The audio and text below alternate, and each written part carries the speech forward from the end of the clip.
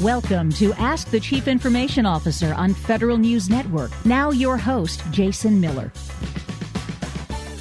My guest today is Tom Howder, the Deputy Commissioner of the Federal Acquisition Service at the General Services Administration. I moderated a recent ACT IAC event where Tom Howder was my guest.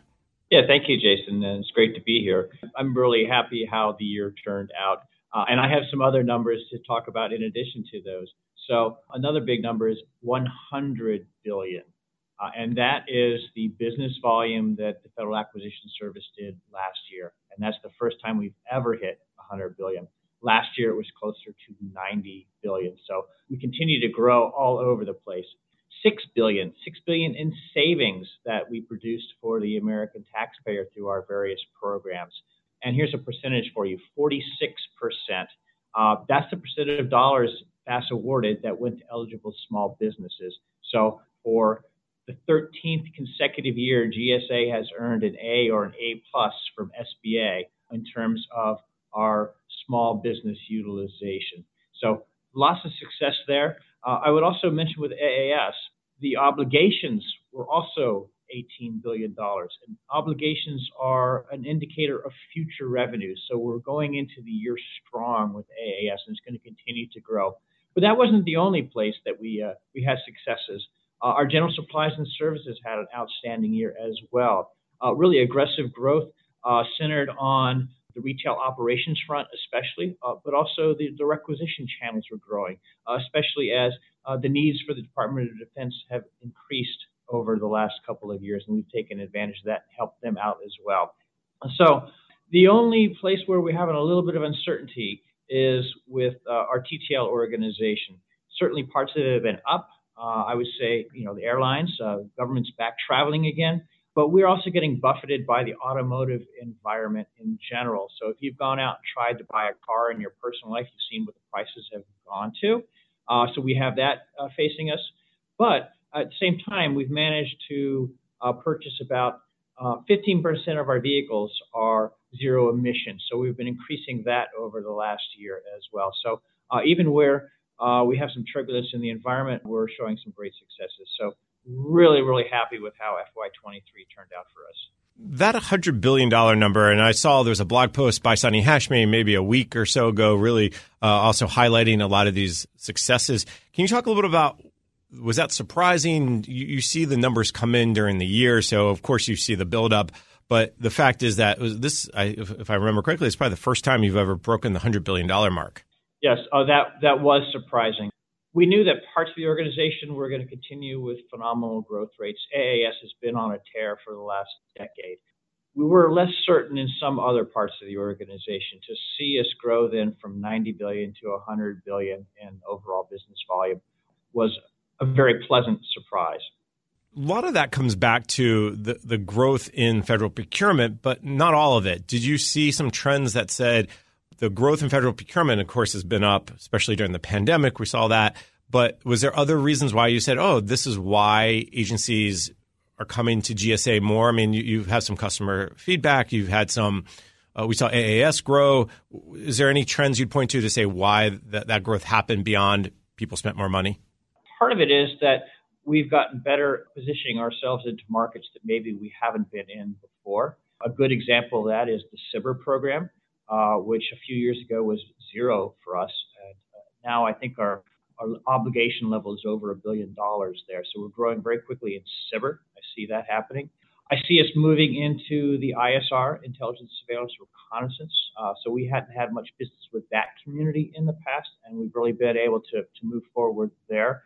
And also, I would say just the general growth in DoD. So as there are military needs increasing around the world, we're helping them with the support of that.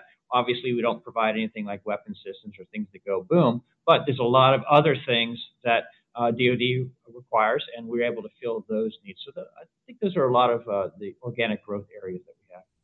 And because, Tom, we have an IT audience here, and a lot of the folks at ACT IAC focus on the IT sector, are there some trends around the IT sector you'd point to? I mean, I know we've talked about, I gave some numbers around the IT category and some of the successes that Laura Stanton mentioned the other day. Are there some trends you'd point to that say, whether it's contracting trends or just buying trends, you could say, oh, that's that was surprising, that was a nice surprise that made us really saw some growth areas too? I don't know if they're particularly surprising, but you're certainly seeing a lot of focus on, the supply chain. Cybersecurity are certainly growth areas. We're looking at AI to start taking off as well. So those are the places that I would really look where we're expecting some pretty robust growth over time. Tom, 2023 was a banner year, lots of good success. Let's move on to 2024. What have you done for me lately? What are some of those plans and priorities?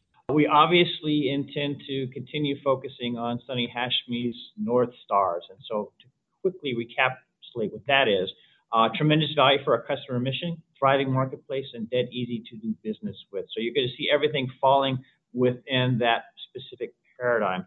And so specifically, you're really going to see us focusing on user experience. That is something that has been a big priority of our administrator. And so that's going to be very important to us as well. Small business fulfillment, certainly going to be focusing a lot there. As I mentioned a second ago, cybersecurity and Scrim. I'd also say we're going to be focusing on the services marketplace, Oasis Plus. We want to get that awarded this year. A big thing for us, acquisition workforce. We simply don't have enough acquisition professionals, so a lot of attention in terms of recruitment and retention of them. Fleet electrification.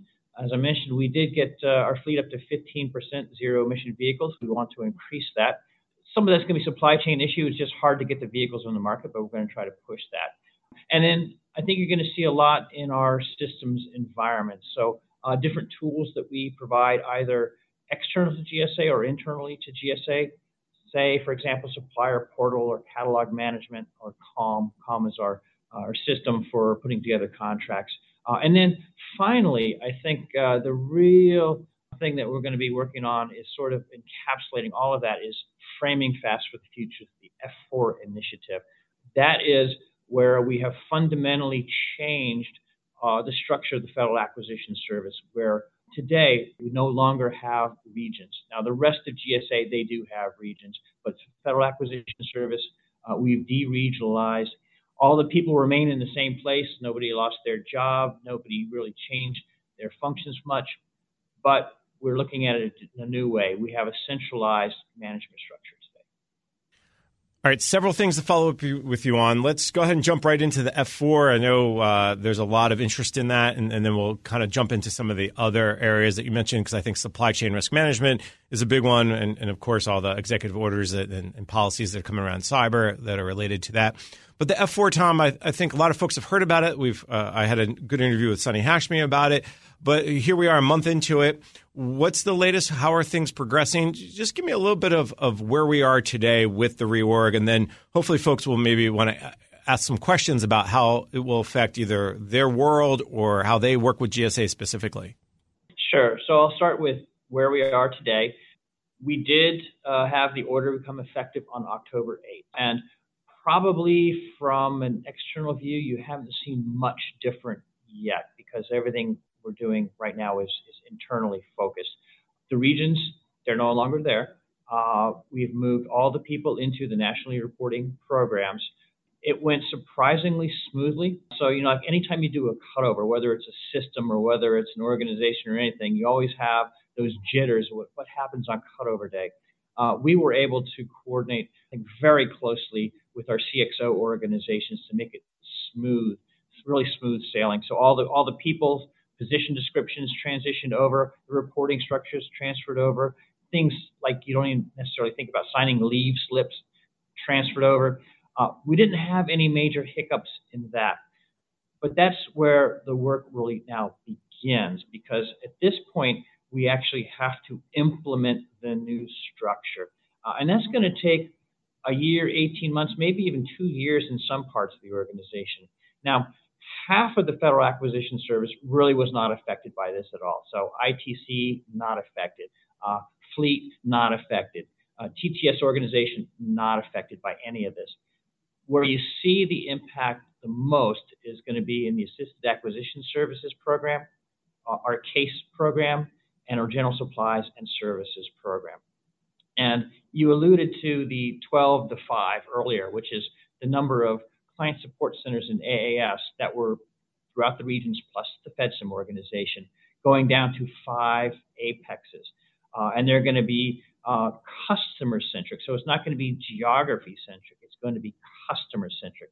So we'll have an Army Apex. We're going to have an Air Force and Navy Apex. We're going to have a civilian Apex. We're going to have an innovation Apex where cyber and programs like that are going to fit. And then we're going to have the DoD Apex, which is sort of fourth estate. That's how we're going to configure, but it's not going to happen on day one. Right now, we have pieces of regions that have been, to use the elegant term that Chris Benetham, our AAS Assistant Commissioner, uses, they've been smushed together. And so over time, you're going to see then the contracts begin to move to the proper Apex. So today, if you look at any Apex, they have a mix of contracts, but over time, all the Army contracts are going to be moving over to the Army Apex. We just don't want to sever relationships. We don't want to break anything as we do it. And that's really when you're going to start to see the real visible aspects to the external world. I think that's a key point here that I want to ask you to maybe hit upon.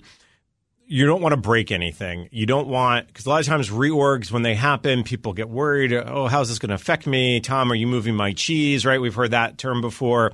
The idea is not just to take, okay, well, all of Army goes to this new Apex. Well, but I have a relationship with Tom. I've known Tom for 25 years. Now I'm not going to deal with Tom anymore because Tom's on the agriculture Apex.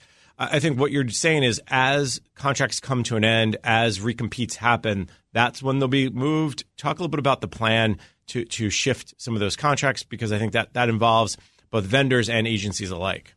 That's exactly right. So today, it's with the same people who were working them before. We tried to keep teams together as much as we could, whether they're FedSim teams or whether they're regional teams when we did the lifting and the shifting.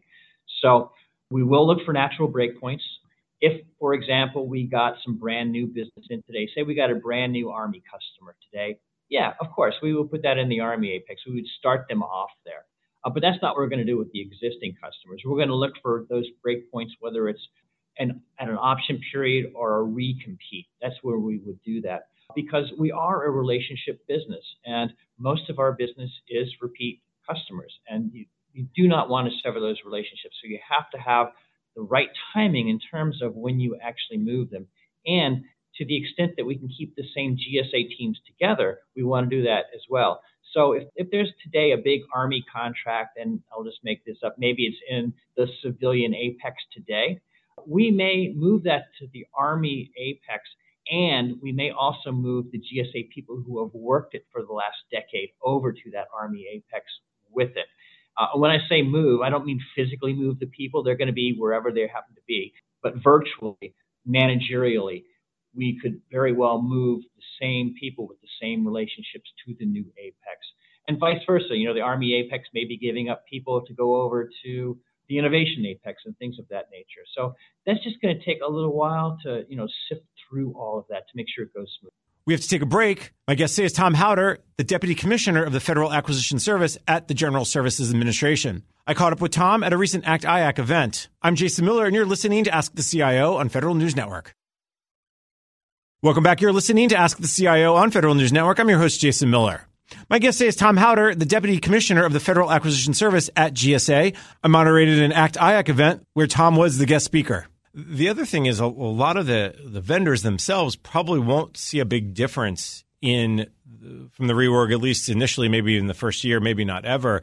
Are there specific things that vendors, since we know we have a lot on the session here, maybe should keep in mind as this reorg continues to evolve? Well, I think show a little patience. Just understand that there's going to be some transition time. I actually think this is going to make it better for the vendor community. Because they're going to have fewer places to go to.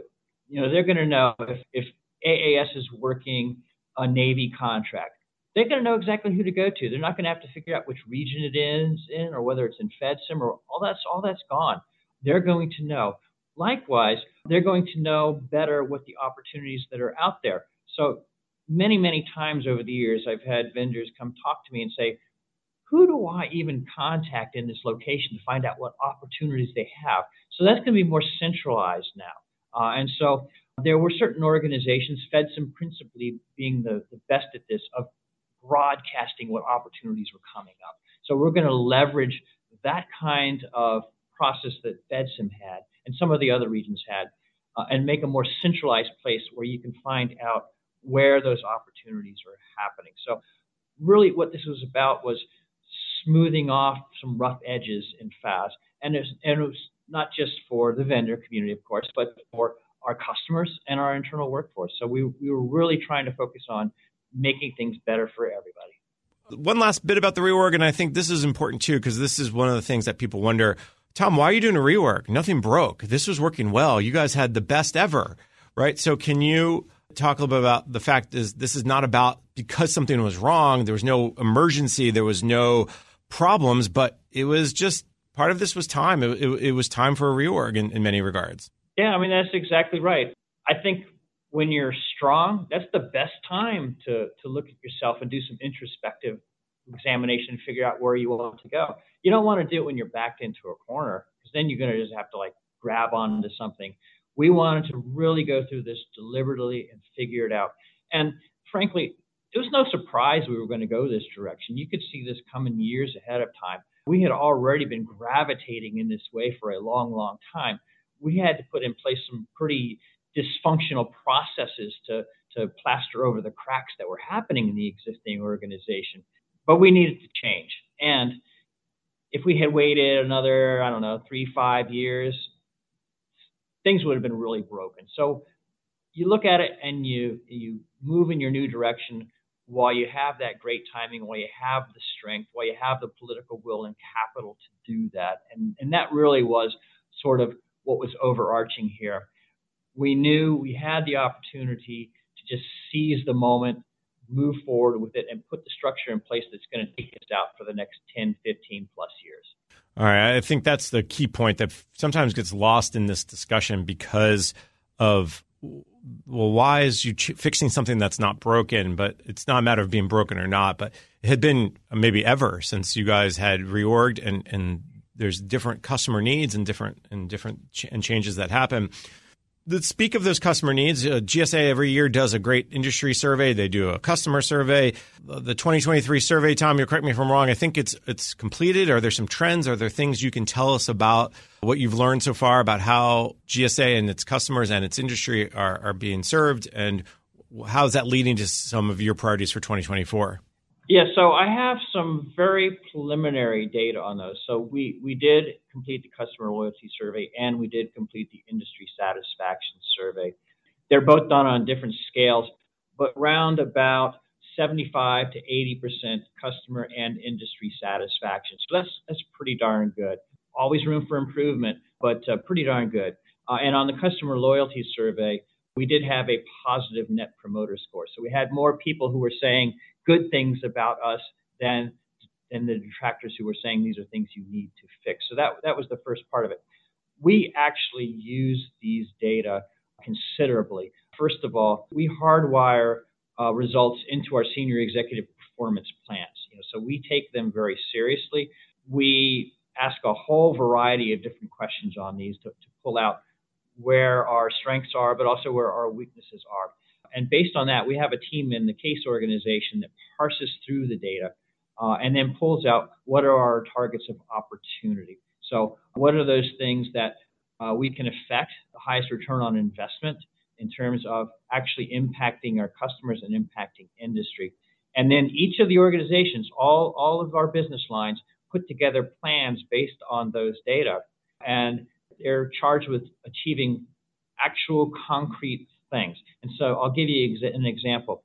A couple of years ago, we had been getting a lot of feedback that our customers didn't really know where their orders were.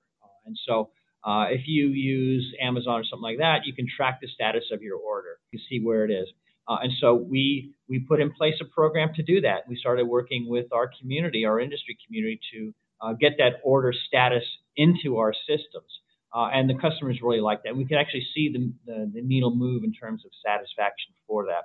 But those are the kinds of things that we look for every year. What can we do? What are the pain points, and what can we do to improve upon them?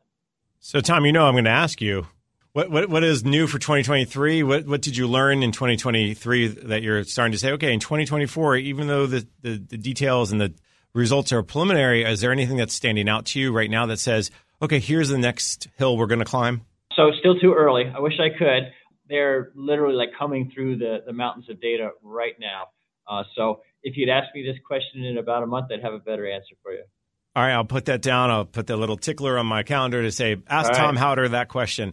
But I think the key point here, whether or not you know exactly what you want to touch upon, that industry feedback, that customer feedback is really key. It's driven a lot of those changes over the years. The catalog improvements, we can go down there.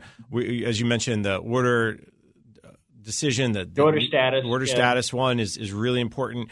When you take those, what is the process by which we have a pain point? How do we solve it? Is there an approach? Generally speaking, of course, everything's a little different. Yeah. But can you tell us a little bit about what that approach is, what that process is to go from pain point to solution? First step, of course, is finding out that there is a pain point. So that's what the survey process does. Based upon the data, they'll painstakingly go through it, and they will do a statistical analysis on it. So they'll figure out where there are statistically significant changes. So based on that, our portfolios, our business lines will select which ones they're going to focus on for the year. And that's where the return on investment analysis and things of that come into play. It's like, obviously, you're going to want to do one where you can put in a minimal amount of effort and have a maximum amount of impact. So there are a few of those. There's a little bit of that low-hanging fruit. But they then formally put plans around those. So they select them. They put a formal plan around it. And then they do it as a project. They put together a project team to address that. So that's the basic series of steps of how it would go from pain point identification to resolution. But every year, it's re-baseline. Every year, we look at what set of projects we're going to undertake to address those issues. Tom, one of the other changes that I just want to touch upon, you mentioned some of the order tracking. You mentioned some of the other things that have come up. A lot of folks want to also talk about, TDR, transactional data reporting, 4P. There's a big push to use data, understand where those opportunities are, but also understand how agencies can make better decisions through market research as a service. Can you talk a little bit about the plan around TDR, 4P, and the bigger picture around data?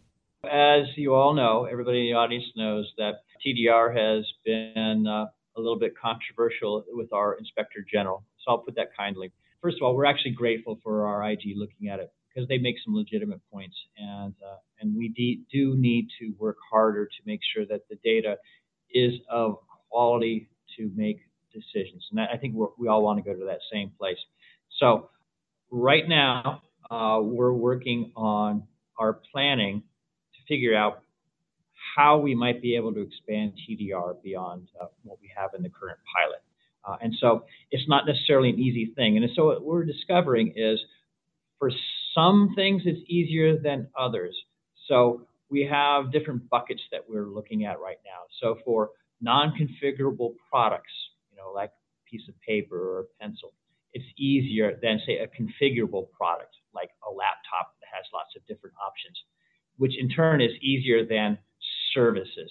And so we're really digging into where can we get the best quality? How do we get a best quality? So we have different groups that are looking at all those different permutations in order to figure those kinds of things out.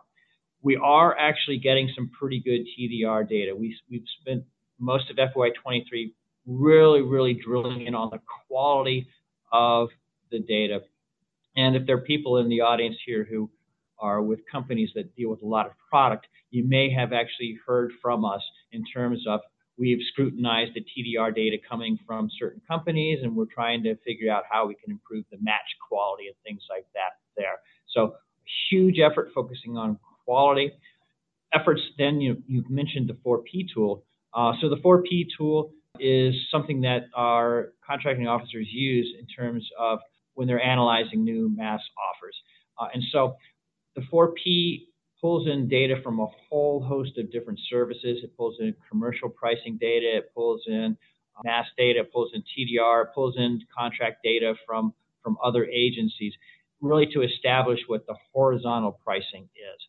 So all of that is ingested into that tool. But you're going to see this year in particular the focus on, okay, what hurdles do we have to get over in terms of when we can expand the pilot? And I'll make it really clear right here. We don't have a date in terms of when that pilot is going to be expanding. I just have a burning desire to do it.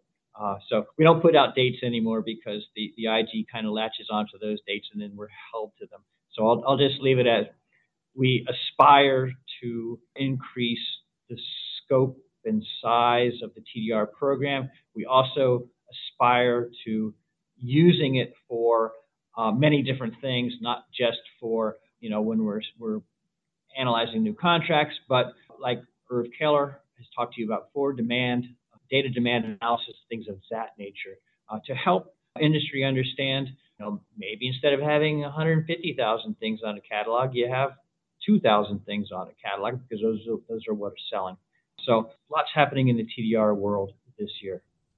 Without going into too much, Tom, let me just throw out the question that I think is obvious around the IG, and I know there's some sensitivities there, but are you having conversations regularly with IG to explain the plan for the TDR, how you're going to expand it, why you think this is the right move? How are you working with them to kind of alleviate some of those headbutting that I think we've seen over the last few years? I think it's improving. We have regular conversations with the IG, and we do seek input from them. Ultimately, we do have to make decisions. We don't want to have management by IG, and I don't think they want to have that either. So we share to them to the extent that we can. We solicit feedback from them to the extent that we can, and we always have a conversation. I have a monthly meeting with my counterpart in OIG. I know that Mark Lee of our Office of Policy and Compliance has very regular conversations with them as well, trying to keep them up to date as much as we can and not to blindside them or to surprise them. We have to take a break. My guest today is Tom Howder, the Deputy Commissioner of the Federal Acquisition Service at the General Services Administration. I caught up with Tom at a recent ACT IAC event. I'm Jason Miller, and you're listening to Ask the CIO on Federal News Network. Welcome back. You're listening to Ask the CIO on Federal News Network. I'm your host, Jason Miller.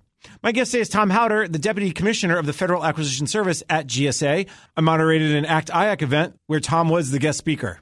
I want to delve into a little bit more about the 4P tool and those areas. The data piece is so important for GSA. I mean, really, every agency says data is the new oil. It's really pushing it. How are you all also using data to improve the acquisition process, whether internally or externally with your customers / industry partners?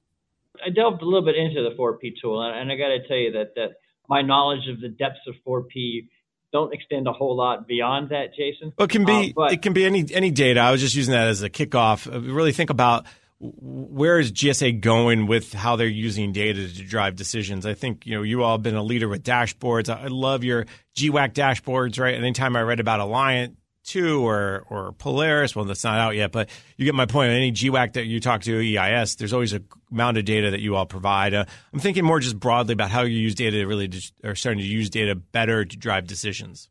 Data is playing an increasingly important role in our decision making, which is, again, why we're putting so much focus on TDR, because we want to get that data to be clean.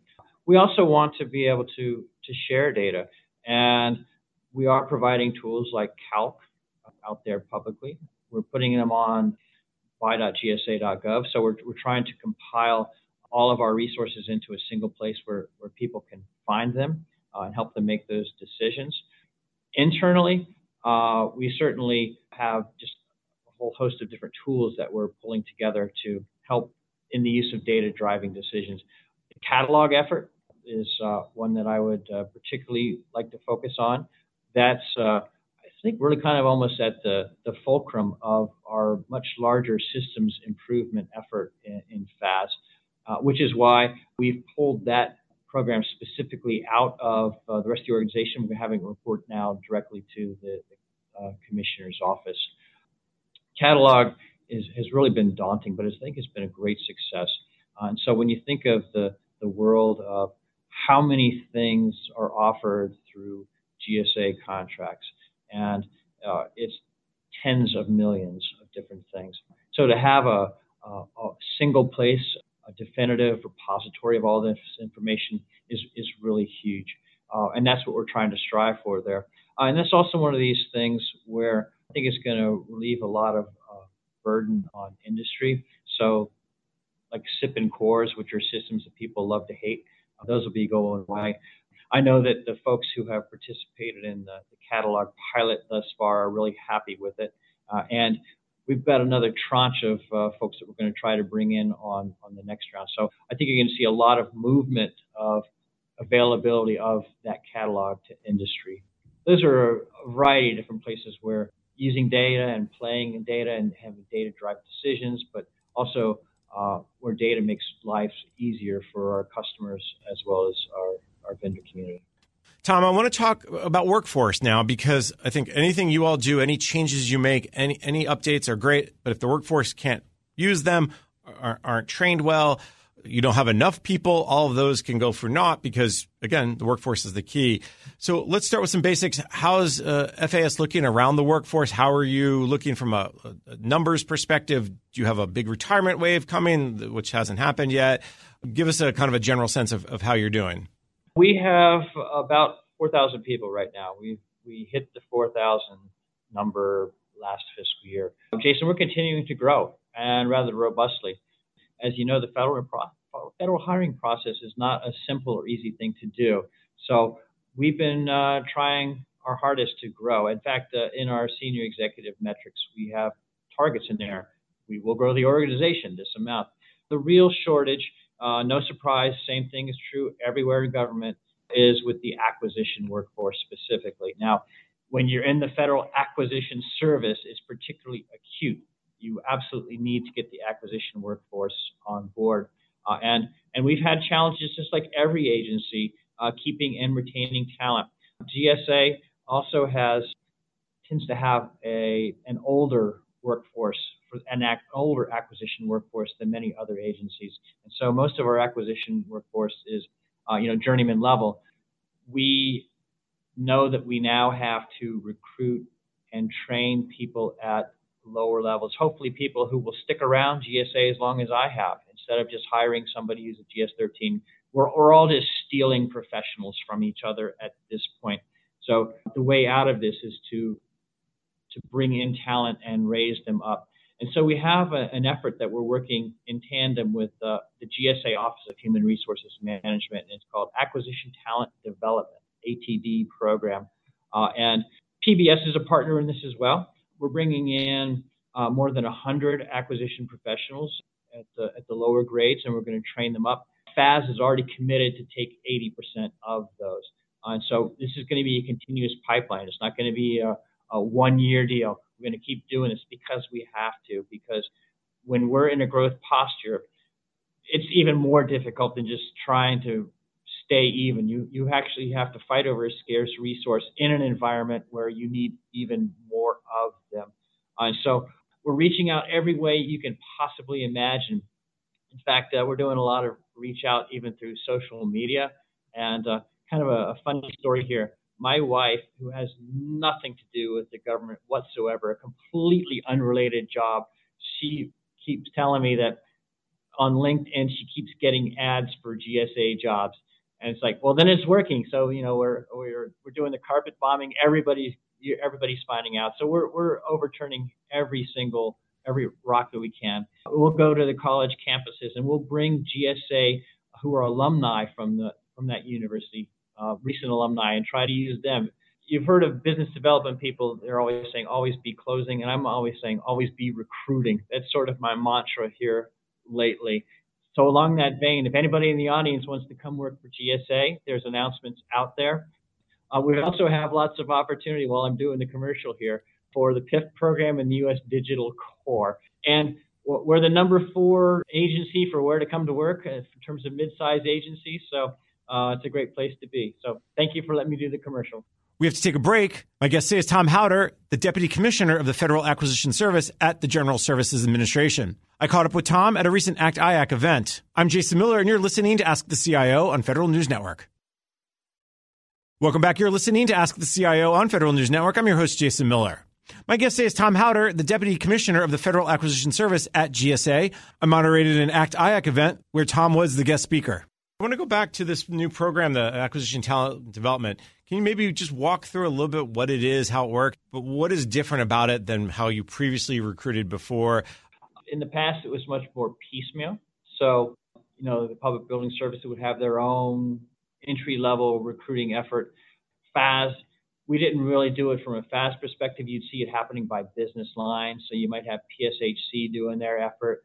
You'd see AES doing theirs. This really brings it to a more centralized, standardized approach. And I think by taking it out of the individual business lines, you can let the business lines focus on the business. So recruiting always got short shrift.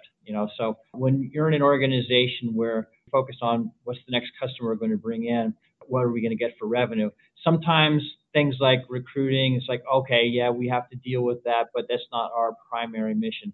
So by having our Office of Human Resources Management, who do have that as their primary mission, spearhead it, and then us providing support to them to do that, whether financial support or whether having people sitting on all the panels to go through all the different resumes that come in. It's a better model. And when we do bring them on board, then we can put them into a comprehensive training program that's standardized across the agency to a degree, but also then specialized in terms of, are they going to be a leasing specialist in PBS? Are they going to go and work assisted acquisitions? Are they going to work in a schedules program? So we can hit it from a whole lot of different directions, and I think take the burden off of the business line people to always be recruiting. We can have that done in other places. Tom, I really appreciate you sharing on that, because I think it's really an important lesson for lots of agencies and businesses to understand that, hey, it's not just a one-off recruiting effort. There's a challenge all around. You mentioned about 80% of the new hires potentially would go to FAS. Do you have a target of how many people you are trying to hire? You said you have to keep up with both attrition and retirements. Do you get a sense of whether it's 20 people or 100 people? And then the other side piece of this is the fact is you're sharing certs, right? It's not just professional services is hiring and PBS is hiring. We're going to get a group of people and then see who fits where. Yeah.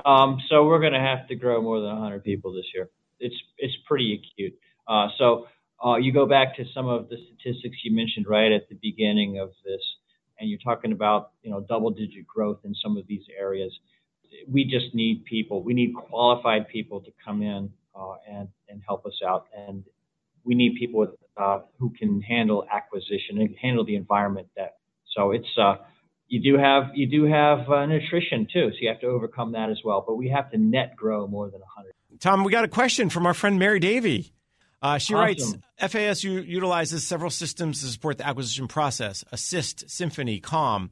Do you envision these systems will continue to exist in their current forms with current functionality, or do you think there's an opportunity to consolidate or link the systems and functionality, some portion of that at some point? Where it makes sense, we would like to do that. But so, for example, those three systems have pretty distinct functions. And so Assist is what's used by the Assisted Acquisition Service. And it is really more of an order and financial management system. COM is a contract writing system.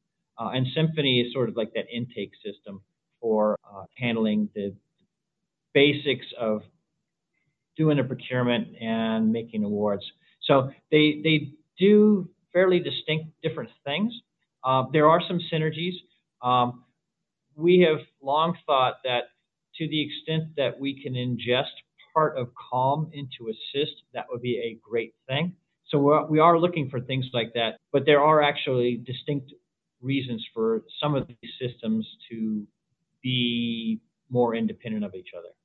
One last bit about the workforce, and then maybe we can do a speed round of any updates you want to provide on some of the GWACs and MACs that I know people are interested in. From a workforce perspective, great, you're recruiting people, but you also have to retain people and train people.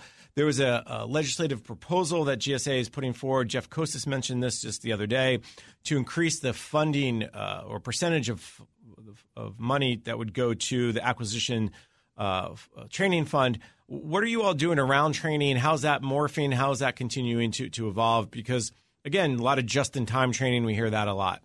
That larger ATD effort does include a training component there, so we're focusing a lot of attention there. We are also in support of what Jeff Kostas is putting forward in terms of funding training. And, of course, some of that funding will come from Federal Acquisition Service. We consider that an investment in our people, so we're glad to do that as well. I think GSA has been very progressive in terms of making training available to people, maybe more than a lot of other agencies. And, we're always putting emphasis on getting the right certifications for people, whether those are the FACC certifications or whether there are other kinds of certifications. What really has been missing over the years is that comprehensive look at it, and it has been piecemeal. Hopefully through ATD and other efforts, we will be able to have something that's more comprehensive.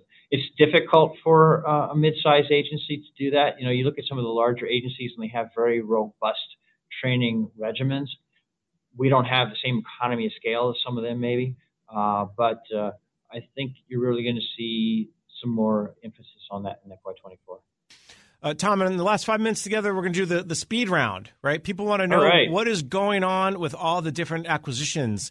So let's do the easy one, Tom. Oasis Plus. Hopefully be awarded this year. There you go. Good. You see, I knew it was going to be easy. Speed round. Polaris. It's an interesting situation with the COF-C decision, and now as we try to remediate that, to have another set of protests come in. I'm just hoping we can get it across the line.